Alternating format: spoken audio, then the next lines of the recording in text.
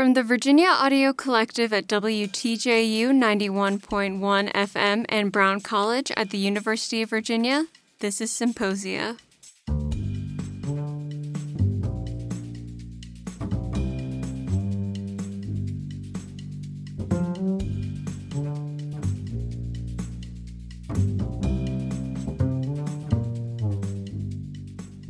Welcome to Symposia. I'm Sage Tanguay. Back in September, Brown College, in partnership with the Virginia Quarterly Review, hosted George Butler, an award-winning illustrator who has reinvented the role of the artist reporter, drawing conflict zones, climate issues, and humanitarian crises for the news in pen, ink, and watercolor. After a presentation of his work, Jim Coan and I were fortunate enough to sit down with George for a full interview. My name's George Butler. I'm an illustrator. I live in London and I'm an artist reporter. So I travel to different parts of the world and make drawings in ink and write down the stories of the things in front of me. So what comes first, art or journalism? Art came first because that was what I was good at, it's what I enjoyed, and because that's what I studied at university. I studied illustration at Kingston University. It used to be Kingston Art College. And then the stories inevitably followed because the places that I went to draw were much more interesting than just pen and ink drawings, and the people, their stories in a way have become more poignant and more powerful than the process of drawing them. Were you conscious initially of the evolution that you were going through from illustrator to illustrator journalist? Was that a deliberate decision? It was a deliberate decision. I loved oral historians like Studs Terkel. I loved reportage illustrators like Paul Hogarth or Ronald Searle or Franklin McHannon in Chicago. So there was an aim to be like them, but I don't know whether I've done it yet. So I think it's sort of evolving, and my work is definitely not the finished article. Well, that's just good news for all of us. But part of the reason that I ask that is that it is quite a departure from the norm. You don't find a lot of journalist illustrators. Maybe you used to. I think it used to be the norm. Yeah, I think it used to be. Well, there's no space for us in newspapers alongside the advertising, and it's not fast, and it's not particularly sexy, and it's not particularly sensational. So typically, I think we kind of lose out. There's no career path for a special artist, who might have been sent to the Crimean War. Right. But, and we've got these efficient means of documentation, like photographs. And they're brilliant. Sound recordings. And mechanical and far... easily reproduced. Yeah, and we've all got them. This is just an alternative. It's more than just an alternative, it seems to me. It's an alternative, but it's also, if you think that your passive consumption of news means that you're actually less connected with the people that you're reading about than you used to be, or you want more, then I hope this is an antidote.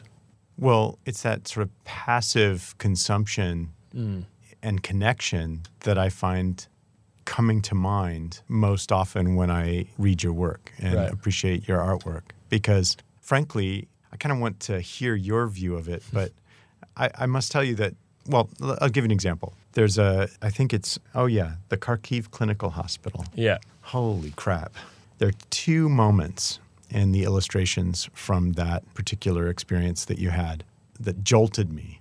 And they both have to do with eye contact with your subject. So there's a surgeon that you at least illustrated eye contact with. And then in another part of the piece, there's a patient with whom you make eye contact. And here's the thing. I'm just going to put it together for you, and then I just want to hear your view. If you're capturing eye contact with a photograph, it's really eye contact with a camera. But if you're illustrating eye contact, it's eye contact with you. Yeah, sure. And somehow that comes through for me. When I look at the illustration, I feel this impact of intimacy. Like it feels something more. You're not just observing. Yeah, you're right. It's more than that. There's a sort of beginnings of a relationship, and I think the drawing demands, I hope that drawings in general demand the viewer looks that for a little bit longer. You wonder who the artist was. As you say, you don't often wonder who the photographer was. That time was also an extraordinary time because it was the month that followed what they now call the full-scale invasion of Ukraine. I was on the 4th floor of the clinical hospital in Kharkiv, hosted by this neurosurgeon father and son duo who were called Alexander and Kirillo. And so in one sense, we were drawing this surgery and the electric drill wasn't working, so they drilled in with a hand tool to remove this piece of skull and let all the bad blood flow out in the hematoma. And he was sort of standing there, like inviting me over to see if I would sort of shy away from it. So that sort of went on. This bloke called Dennis, who I never met, who was having his head chopped open in the middle of a war zone. And then there was this little boy upstairs called Vladimir, and I sat with him and his father. And their mother had been killed in a friendly fire accident. She was 34. And in the same accident, this bullet was stuck in Volodymir's head and he was learning to walk. And that was incredibly moving. And his dad sat with me and we chatted about his life and how he was trying to rebuild it.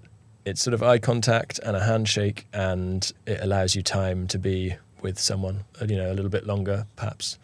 And it requires time to create those works of art. And also time is not something that we have anymore. And so really, maybe this is just me sort of self-medicating, like wanting to be slow and spend time with people, and that's not possible in a sort of busy life in London. Well, that makes a lot of sense to me, because the thing that I feel most vividly from your work, and it's not merely the drawings, but also your reporting, which is on one level very, very rigorous reporting. This is what it was. This is what I saw. But on the other hand, I am often drawn to your notes, your handwritten notes in the illustrations. And I think the common theme that you bring in with such power is intimacy. Yeah. Well, I feel very close to whoever they are normally. And it is an intimate moment, is to sit and draw someone. There was one in the same hospital, actually. I bumped into this architect in the corridor. He's called Sergey. And he was in his house when it was bombed. And I said to him through one of the nurses who spoke English, "Can I draw your picture?" And he'd grinned from ear to ear and said, "Yes, but I will also draw you as well." And so a date was arranged the next day, and we sat in this empty wardroom. No one in the wardrooms because everyone was in the corridors because they didn't want the windows to blow up on them. And he'd drawn me a picture overnight of a Russian tank about to run over a little girl holding a Ukrainian flag. Then we sat opposite each other and we drew. And we didn't really speak very much English. He understood a little bit, but he couldn't speak it back. So we just made these two pictures of each other. And we've been friends ever since. But he doesn't have an email, he doesn't have a mobile phone, so he has to go to his house. But it was the beginnings of a shared moment, and there's a real fondness. I'm very interested professionally and artistically in hands. And not just for sort of their form, but for their function, right? Yes. They're very useful. They're for clasping and holding. But the sensory information that you get from your fingertips is so much greater than really any place on your entire body. And what you're doing when you're drawing or working with almost any kind of artistic medium is you're touching. Yeah. And that seems also to underscore some of this theme of intimacy in what you do. Yeah. And if you teach drawing, then that coordination between your eye and your hand is the thing that you're trying to make automatic, and you're trying to feel kind of depth and fluidity and a sort of sense of volume and shape in whatever's in front of you. And there's a powerful connection, isn't there? This must be something deeply rooted in the human condition to want to interact in that way. Yeah, and that in fact comes out not only in the content that you select to draw, but in the fact that you have a style, right? The famous Picasso quote that your style is the difference between a circle and your drawing of a circle. You know, you can see your hand. That's good, isn't it? He's got one for everything, hasn't he? Yeah, that guy is such a pain in the ass that way. Yeah. One of the things that really hit me was in your drawings of Becca and Syria, the Syrian refugees in Lebanon. Yeah.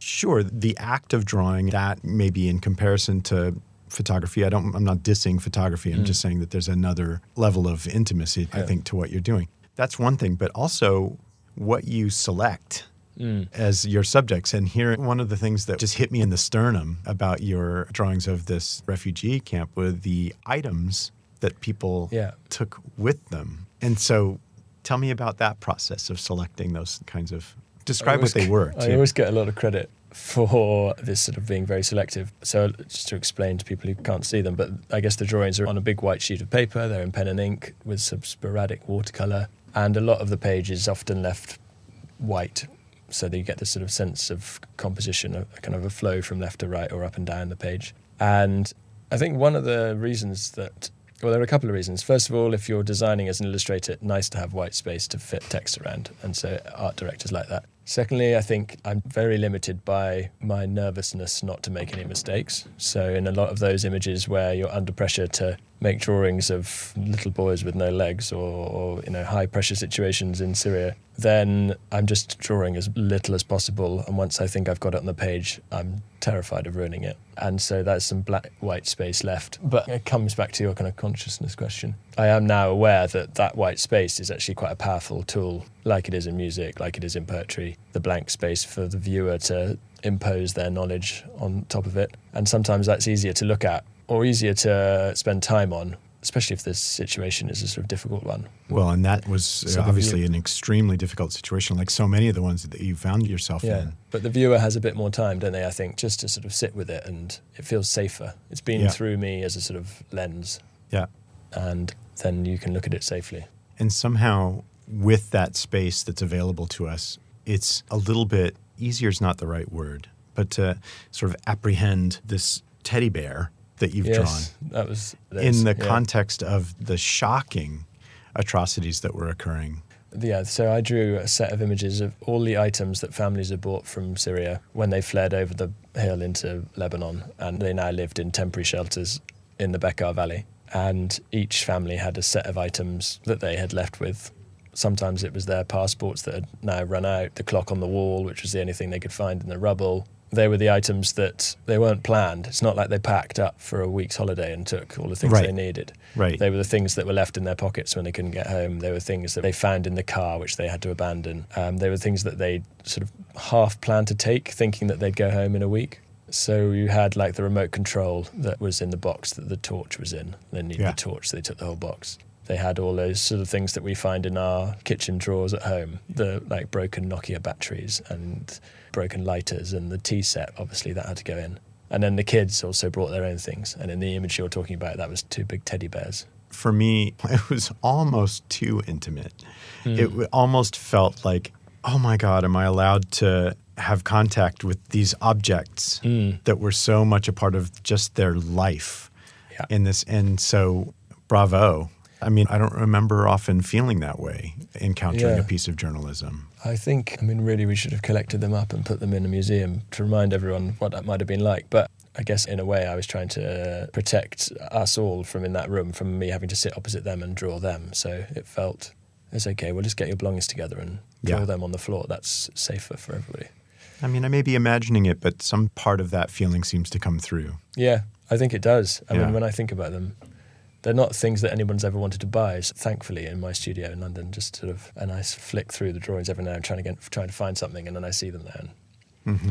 One of the things that comes up as sort of perpetual dilemma in photojournalism is death and photographing death, and the maybe more sort of graphically violent aspect of what's inextricable from the kinds of situations that you find yourself in all the time. Yeah. Now, I think you've been super successful in conveying, with real emotional force, the sort of humanity of those situations. But I wonder if it has come up for you, this question.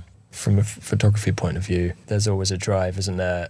The industry to kind of demands a more and more shocking image. So often those pictures are taken without necessarily knowing whether they're going to be published or not. And sometimes they are, and sometimes they're not. And sometimes they change the world. Yeah, and so the little boy on the beach, or yes, for example, I think it's proportional in that sense. The message you're communicating has to be one that is worth sort of being in that moment. But there's a bit more let off with illustration, isn't there? Because I guess I'm limited by my kind of ability to make it completely horrific. So there were bodies in Bucha that, lying on the side of the road face down, or some of the naked Russian bodies that were stripped and left there as a sort of sign of disrespect that perhaps wouldn't have been tasteful to stop and draw, although I could have. But the bodies being lifted out of the graves on that day outside of St Andrew's Church felt like, even though it was photographed perhaps more than anything else, felt like a important and a moment that we should be telling and remembering and acknowledging, even though it is sad, but to do it respectfully and through an illustration. And yeah, it is a fine line, and I think circles us back a little bit to that intimacy that we were talking about earlier. There's an element of intimacy that creates a danger of being extractive, Right. I don't think a lot of journalists are particularly cynical. And I don't know if you've seen Joe Sacco's work. Yeah, I haven't had an opportunity to talk to him, but he's Great. clearly went all in. Yeah, and with brilliant. those depictions.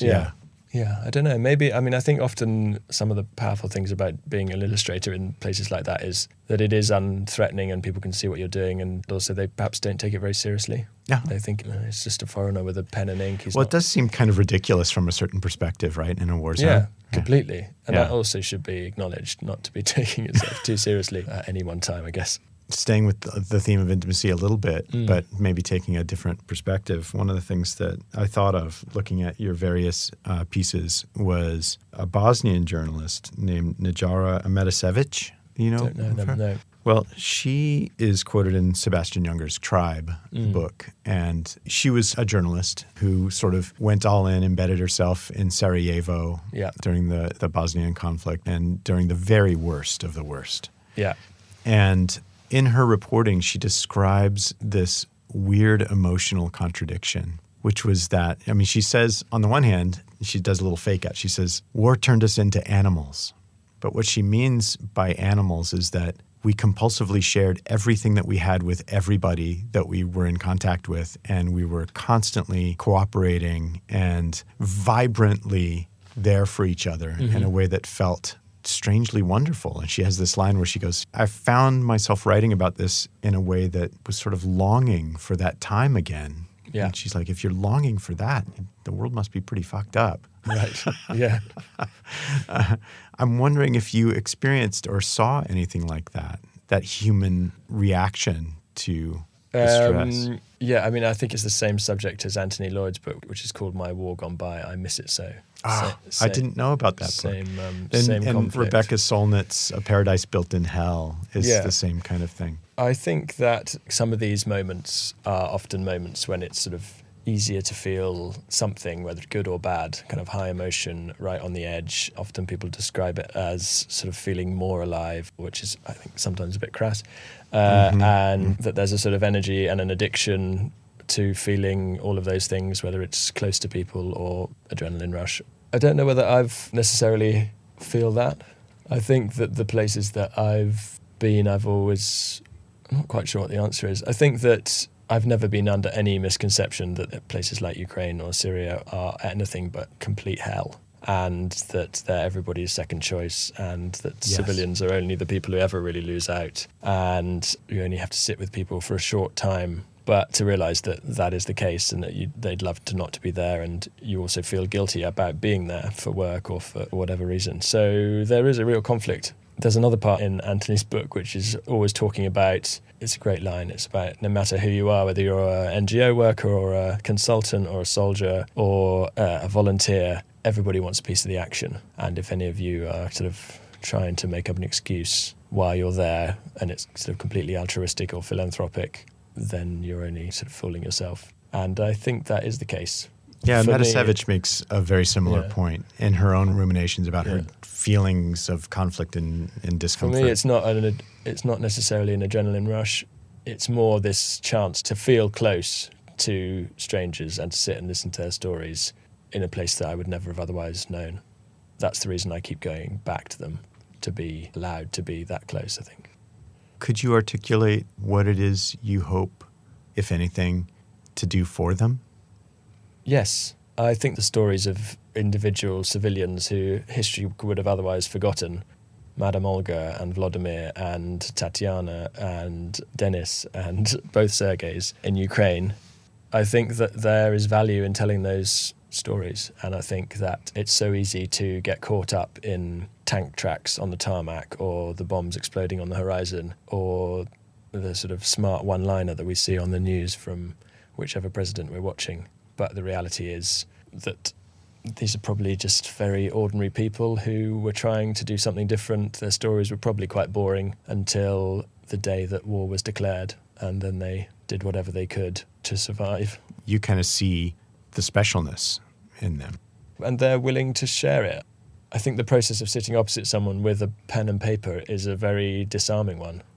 And some people don't want to talk about it because they don't ever see themselves as heroes, and some people want to talk way too much, and some people want to share because it feels therapeutic, some because they're just being polite, some because they feel it will make a difference, and others not at all. So it's just trying to capture those oral histories, really, and the drawings are kind of visual prompts to that. Well, they're also visual histories and sort of filtered through your eyes and it feels hands. nice to show them. I feel Yeah. like a relief when I get to show them or talk about them out loud, because that's sort of me keeping up my end of the bargain. I feel incredibly grateful. I want to make sure that I get to some of Paul's questions. Okay. He sent me a list. Well, Very first thing he's got on his list is to tell us about the general. Do you know what he's talking about? If not, it's okay. So many generals. I met an awful general in Yemen. He lived in a condo in the desert. But I think he's referring to this story which loads of journalists were embedded in Iraq, in Mosul in 2017.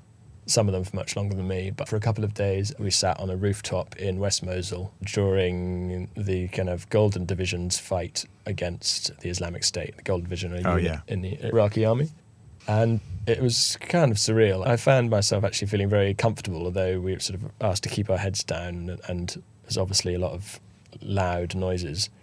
Anyway, in amongst it all, there was this general who was sitting there very peacefully, had his binoculars looking across the city, drinking a cup of tea, having a cigarette, and everyone else is like diving around, and he's ordering in this missile strike. And at the right moment, he tells all of the journalists to put their cameras on the wall and press record. And they record the scene across the town, and the missile comes in from the sky and explodes in this sort of picturesque mushroom cloud. And those are some of the images that we associate with that war. He was And staging. He was staging it, yeah. And that is, I guess that is the reality of that's often what happens. Anyway, I made a drawing of this, which was never really paid attention to by anyone. But it just sort of stuck in my mind as, it isn't news what I drew, but it is also what happened. And so there are these 2 or 3 or 4 different versions of what was happening on that rooftop, and a truth, they all are of equal value. So that really has driven my work, this idea that the modern media industry has a quite narrow set of tools to capture, deliver news to you for a price by a deadline and into a format which you may or may not be watching at 10 o'clock, or you might be watching 30 seconds of on your phone. And that's quite limiting when you're trying to comprehend any of these places, Palestine, Iraq, Syria, whatever the issue is. So this drawing is just, for me, a chance to spend a little more time with some of those topics. Can we take a little step back out of the sort of intensity of it a little bit? I'm wondering if you could also, it's also one of Paul's questions, I think it's really important, if you could tell us a little bit about the history of this kind of reporting. You said it earlier when we were very first talking, and I mentioned Joe Sacco, and there's others that do it in a more contemporary sense, but you said that this used to be the way it was done. I mean, the history of people using drawing as a means of communicating is kind of documented from that's 200,000 years old. 25,000 years ago on the Chalvez caves. But in more modern terms, after like the great sort of 15th, 16th century map makers and various other sort of location drawings, I guess 1842 was the start of the Illustrated London News. In the absence of photography, sent artists around the world to put images to their articles. And that sold tens of thousands of copies in London. So there was a really strong association between art and war and medicine and art. And the good old days. Yeah.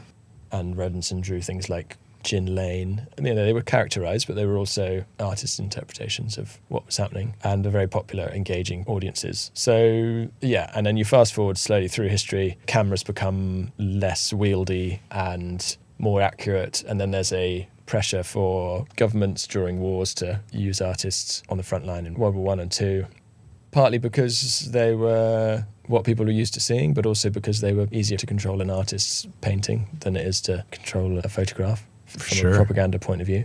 And in Britain, we had people like Felix Topolsky and Paul Nash and Neverson and Singer Sargent and all that lot.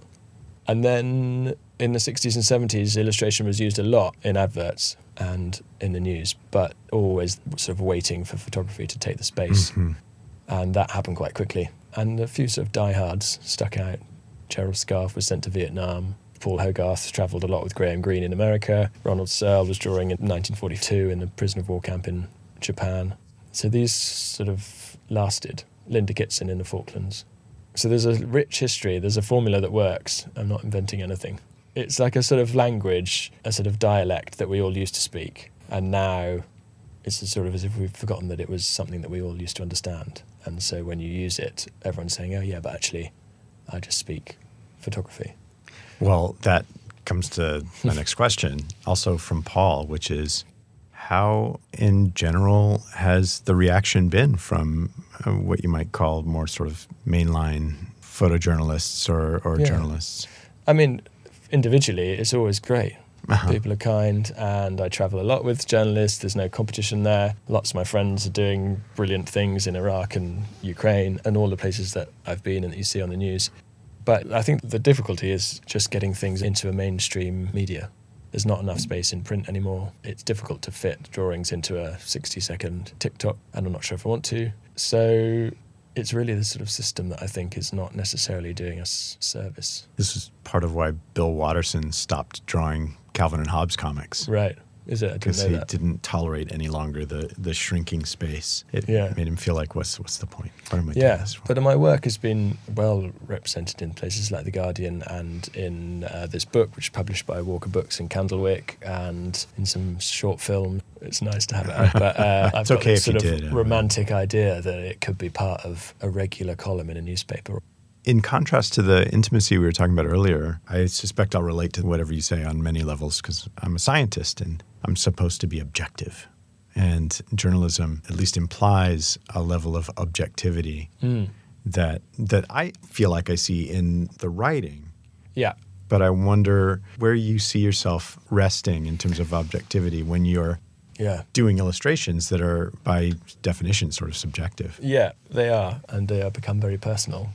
And I think that would be one of my criticisms of illustrative journalism, is that it's so difficult not to tell a story on behalf of the person that's sat in front of you and agreed to be still or tell you their story or sit with their child so that they sit still. And that is really difficult. I'm also not trained to be a journalist, so I'm really just copying everybody else. But I like the writing to be a commentary of a more kind of straightforward commentary of who was there and where it was and what was the place on the map. But one of the ways that I have sidestepped that conundrum in a very cowardly way this time is that instead of writing it myself, I've just recorded the interviews with people that I met in Ukraine and transcribed their words as they told them. And in that sense, they just stand, if nothing else, as a record of that time, a first draft of history which will be corrected or argued with or stand as what happened. It seems like that has also a rich history, at least in 20th century. People, recording people's... I'm excited about that being maybe a format that could work in other subjects as well. Yeah. Yeah, it's a great question. But ultimately, I feel very attached to the people, so it's not very objective. It would be impossible to be completely objective. I think you're right. I'm not sure that's what we want, is it?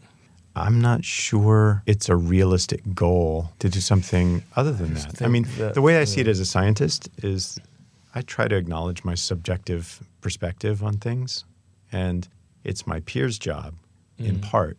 I mean, I'll give it my best shot, but it's my peer's job to extract the objectivity from it. Yeah. I mean, you definitely need to be objective. Yeah. Jim.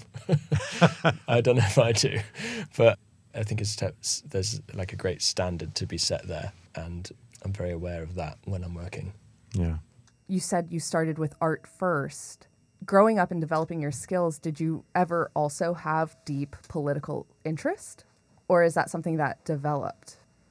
I think it developed probably because I'd spent 10 years at school in England feeling quite safe and had a very nice upbringing. So the idea of going to West Africa or the Middle East, where people often said, it's dangerous, or be careful, or have you had your jabs, or will you take security, or you mustn't go there because this has happened, that only really ever drove me to go and visit and see for myself.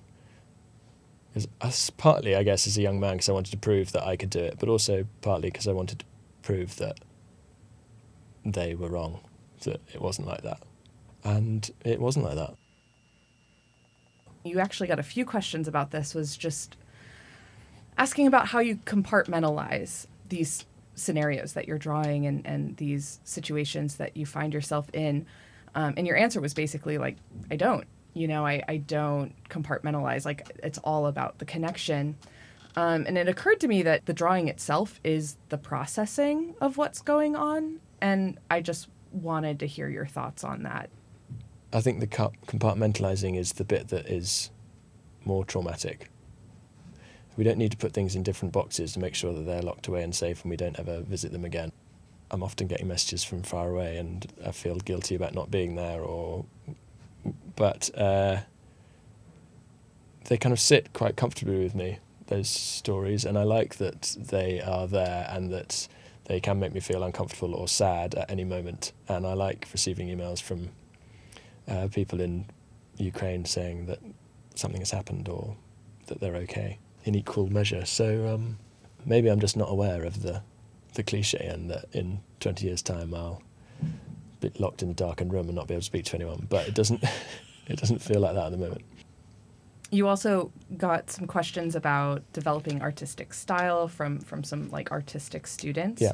And something you said was that, kind of your first paid jobs are really what's going to determine the pathway that you take as an artist. And what was the first job that took you down this path? The first work of this nature was at university, and we had a project. It wasn't a job, but it was reportage. And I drew a little girl she was 4, and she was having a large melancytic nevus removed from her nose, which is a big brown birthmark. And I drew the process, which happened in the hospital in London. These quite brutal operations to remove this mole from her, obviously kind of childlike face. And I documented it with her and her parents. And I guess sort of at the end of the process, I realised that it wasn't as much about the girl's decision, it was more her parents' expectation of what she would look like. And that was a really interesting angle, I think. I don't think I necessarily got it across, but that developed how my work was going to look. You are, as I said yesterday, led by what people saw last time. They want to say to you, yeah, I'd like a drawing like the one you did last time. So that's a really difficult cycle to break out of. I mean, it's obviously possible, but if they're giving you cash for it, that's artists famously needing cash to get to the next job, really. A theme in your talk last night, but also in this conversation today, is this distinction that you seem to be drawing between fast media and slower forms of media. Yeah. Where do you draw those lines of distinction, and what do you see as something that we maybe need to revisit? I think that we live in a world that is increasingly interconnected, and we're supposed to be available to anybody anywhere in the world via our phones, and yet we don't appear to have a better understanding of any of the issues or any of the other people that share it with us. And I think that in part that is down to the system that delivers us the news of other people that share the planet. And there are many things that are wrong with that system, as we are beginning to learn. And so whilst it's not really going to be anything that I can ever really influence, I think that it is understood that a slower version of that news would be important. Drawing is a contribution to that side of things. and unlikely to be anything more than that in itself. But I think it's an important one to have when I think of like the stories that I want to show my 14-year-old brother, who's obviously only communicating on Snapchat and only communicates on WhatsApp because he thinks that's what old people do, as he tells me. I want to show him things that take time or that are made by hand, not produced on a computer, that have a human touch to them. I know I have an extremely visceral reaction to the influx of AI-generated text and images that have been sort of proliferating a lot in the last 6 months. But I'd love to hear your opinions and reactions to that. I think it's going to be great for the creative industry. If you're creating pieces of clip art to go on an enormous image vault that can be selected by people around the world, then you might be out of a job. But if people are truly artisans and making things with their hands, or drawing, or making music, or interviewing, or anything that is touched by a human hand, I think is only going to be more interesting and more valuable and more sought after.